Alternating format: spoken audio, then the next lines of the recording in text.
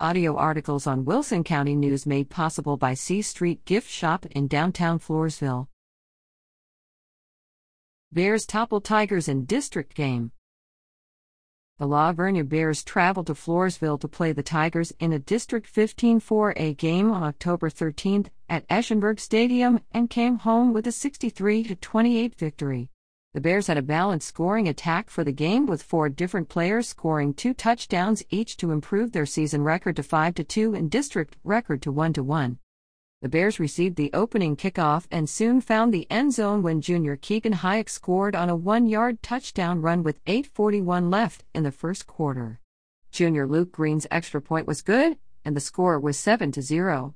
The Tigers quickly responded when Tiger senior Adrian Wilson scored on a 13-yard touchdown run that was followed by a good pat from sophomore Dario Gilchrist to tie the score 7-7 with 6:05 left on the clock. The Bear offense was clicking on all cylinders when senior Colton Schmidt scored on a 9-yard touchdown run, and Green's kick was good, and the score was 14-7. The next Tiger drive ended when Bear senior Timothy Patlin Mead intercepted a Tiger pass near midfield. Keegan Hayek scored his second touchdown of the game on a 36-yard run with 2:17 left in the first quarter, and the score was 21-7 after the Luke Green extra point. The Bears forced a Tiger punt on their first series of the second quarter to start their next scoring drive at the 11-yard line, and wasted no time to hit pay dirt when Keegan Hayek found Schmidt on a 68-yard scoring pass with 8:39 left in the first half.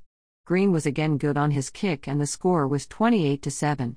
The Bears forced another turnover on the next Tiger possession when junior defensive lineman Henry Dirks recovered a Tiger fumble at the 18-yard line.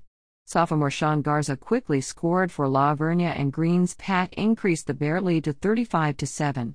The Bear defense forced a punt after a 3-and-out series and scored 1 minute later when junior receiver Logan Madum caught a 9-yard touchdown pass from Keegan Hayek. The extra point kick was good to make the score 42-7 with 4 minutes left until halftime. The Bears forced another punt to get the game to halftime. The Tigers received the second half kickoff and scored when senior Daniel Arellano passed to junior Isaac Alcorta for a 35-yard touchdown pass to make the score 42-14 after the Gilchrist pat, with 9 minutes left in the third quarter. The Bears started their next scoring drive at midfield that culminated with a 10-yard touchdown run by Garza, and Green's kick up the score to 49-14 in the third quarter.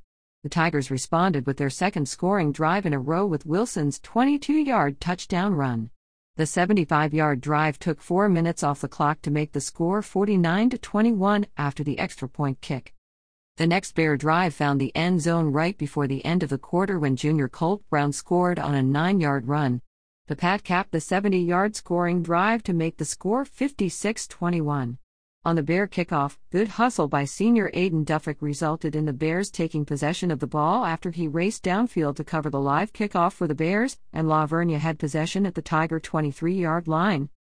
The Bears scored within the first minute of the fourth quarter when Brown scored on a 7-yard scoring run, bringing the score to 63-21 after Green was perfect on his 9th extra point kick for the game.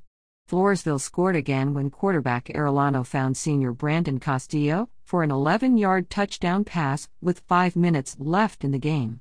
The Gilchrist extra point finished the scoring for the game to make the score 63-28.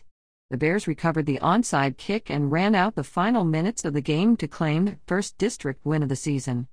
The Bears offense scored touchdowns on 9 of their 11 possessions for the game, with the 2 times not scoring being when they had the ball at the end of the first half and the end of the game to run out the clock. This week La Vernia will be at home against Pleasanton Friday, October 20th, and Floresville travels to Rockport to play the Pirates. Both games are scheduled to kick off at 7 p.m. Sports at WCNonline.com.